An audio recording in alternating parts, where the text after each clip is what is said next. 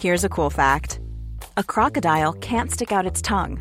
Another cool fact, you can get short-term health insurance for a month or just under a year in some states.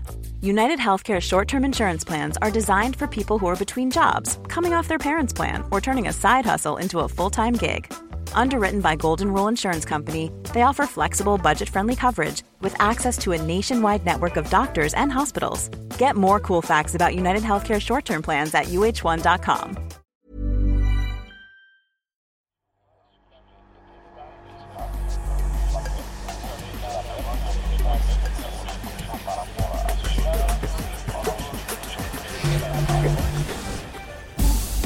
Welcome to a new episode of Cry Like a Boy, a Euronews original podcast about how societal pressure on men to fulfill traditionally gender roles such as being the breadwinner, the head of the family, the glorious warrior or the hero can be harmful to a whole community.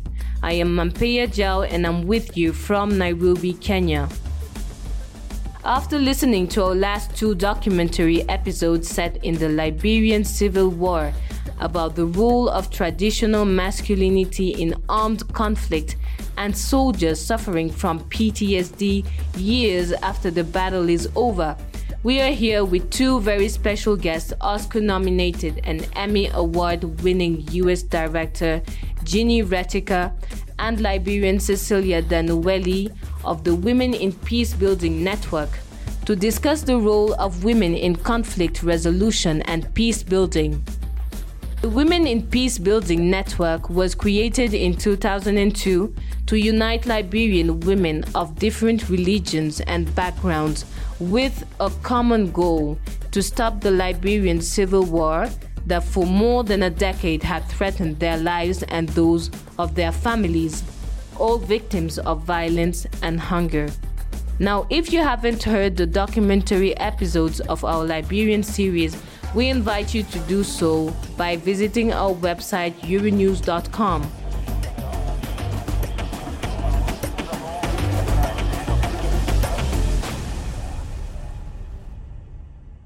Hi Ginny, hi Cecilia.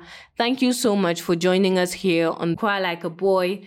We will get back to you in a minute. Ginny Retica, whose career is distinguished by placing women at the center of her stories, released the 2008 documentary Pray the Devil Back to Hell, which recounts the struggle of this group of Liberian women to demand an end to the armed struggle from the men.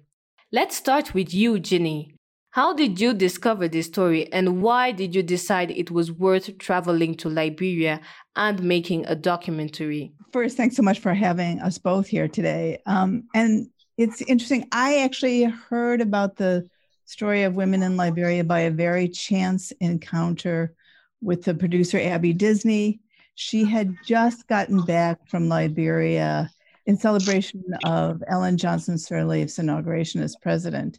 And she came back and we ran into each other and she was saying, while I was there, I heard something really interesting had happened with the women in Liberia. I was following the story in Liberia, I thought, and all that I had heard about what was happening with women was just, horrible stories of rape and violence. And I was like, I don't know what you're talking about. And there was no reporting of it at all in the mainstream media in the United States. And then Lema Bowie came to speak at the United Nations.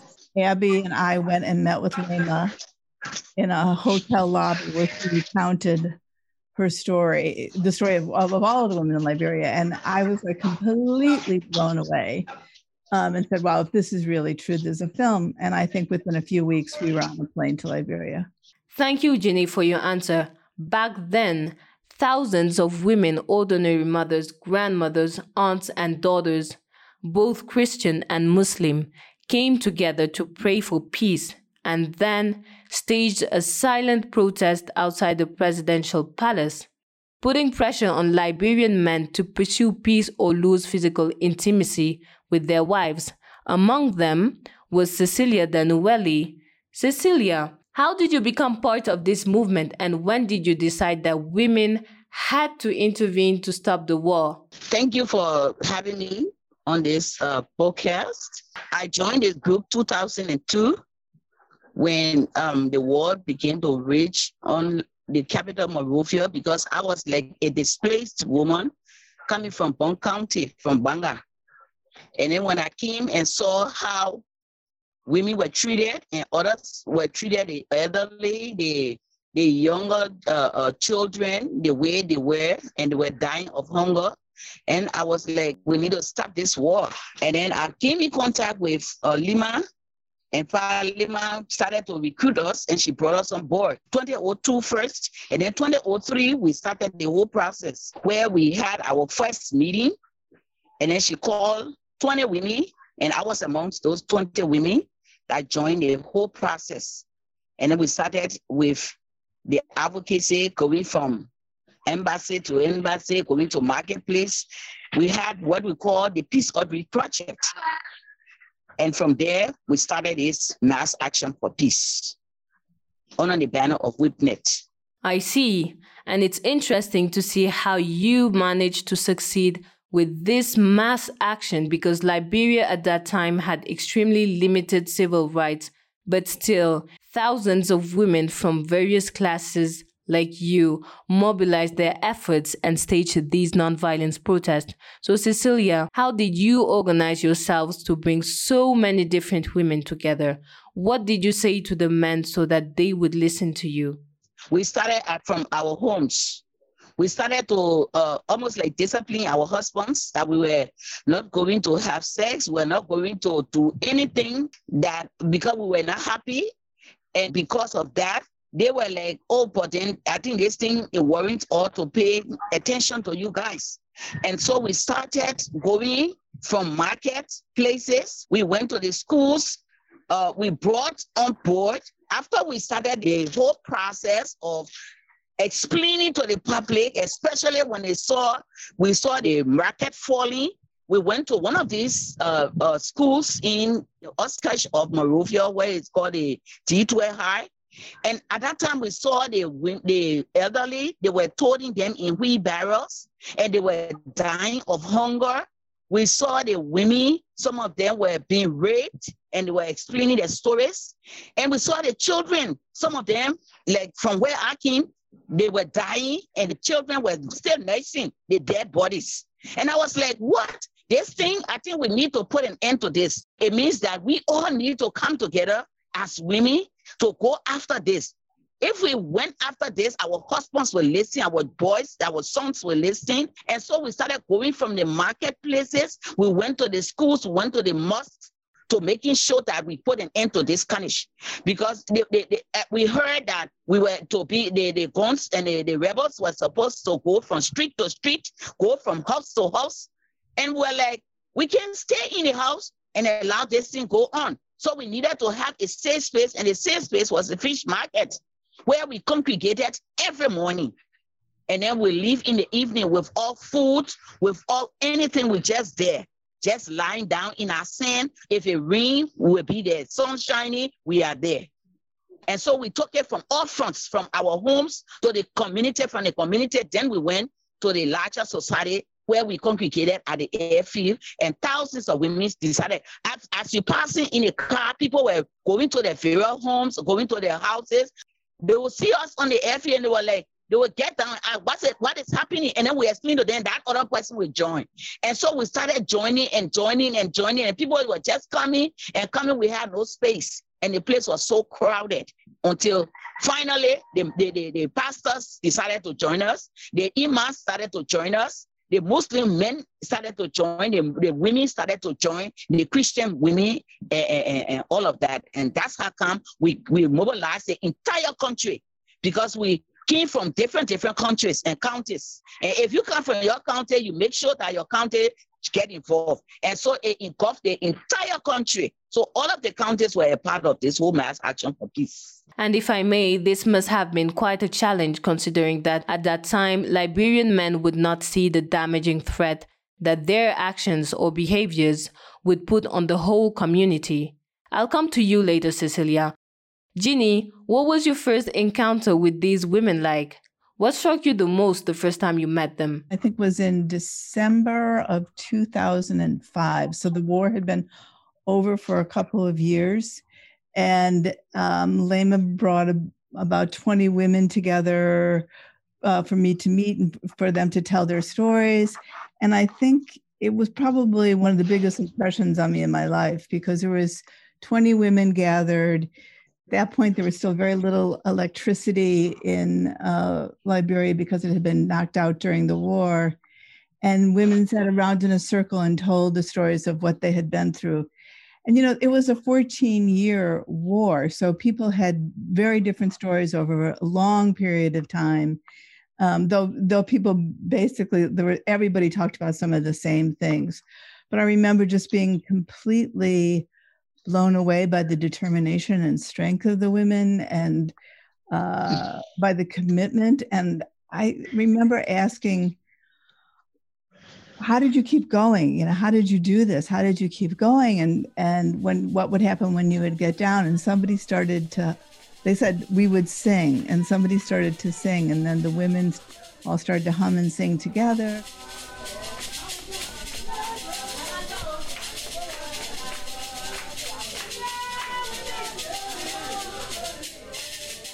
The sun was going down, we were losing light, we couldn't keep filming, and I remember walking away feeling like I was charged with a profound responsibility to try to get the story right.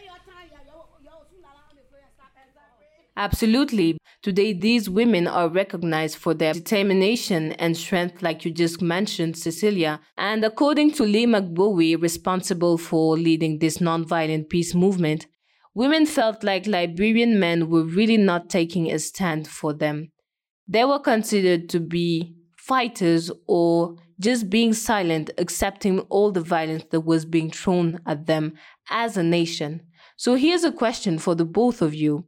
Why do you think it was the women of Liberia and not the men who organized to demand for peace? The men, they could not come outside to do anything. If they came outside to say something or to do anything, they would be grabbed. They were constricted. The young boys were constricted and taken to the war front to go and fight, whether you were trained or not. The men were also taken. The child soldiers were going. And then we couldn't just stay there and allow our sons and our husbands to go in the front line, on the front line, whereby they were not trained. And so the women decided that we are the mothers. So it's better that we go out.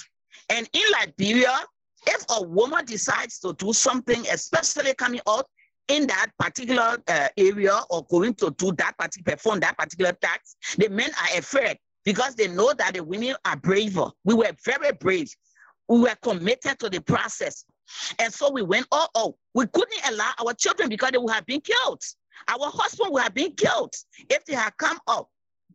And so we were there fetching food for the men. We were fetching water for the men, for our husbands and our boys. We were there doing all other things for them at that time. So they couldn't get outside.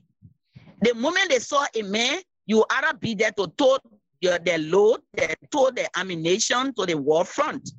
And so they wouldn't grab us because for us, we just gave ourselves out to say we are going for it.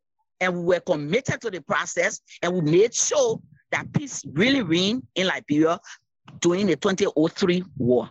Same question for you, Ginny. Why do you think it was the women of Liberia who organized to demand for peace and not the men? I actually don't think I have anything to add to what Cecilia said. I mean, I think she said that the men would have been in danger. I remember Lema telling me that they didn't invite the men to come onto the field with them where they were protesting every day, because if their men were there, the women would get attacked. They were much safer, braver, and they were from religions, both factions. They were able to bring things together and to put a moral shame on people too.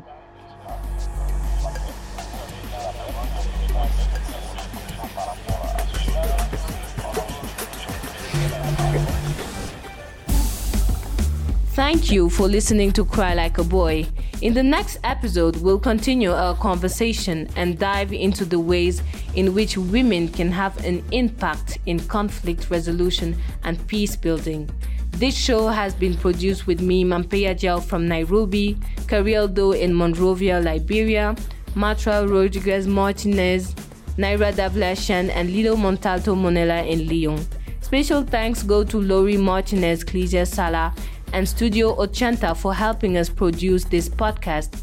Theme by Gabriel Damaso. Our editor-in-chief is Yasir Khan.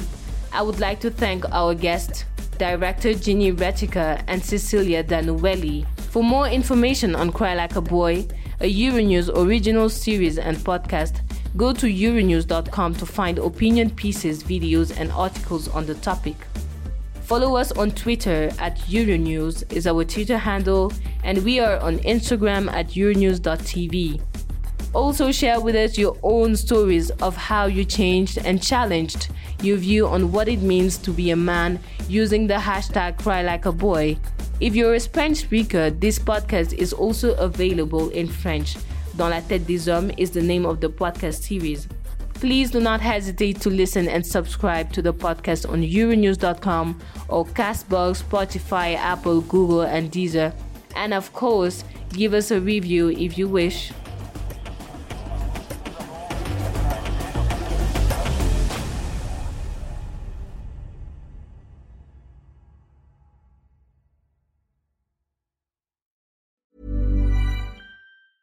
Ever catch yourself eating the same flavorless dinner 3 days in a row? Dreaming of something better? Well, HelloFresh is your guilt-free dream come true, baby. It's me, Keke Palmer. Let's wake up those taste buds with hot, juicy pecan-crusted chicken or garlic butter shrimp scampi. Hello Fresh. Stop dreaming of all the delicious possibilities and dig in at HelloFresh.com. Let's get this dinner party started.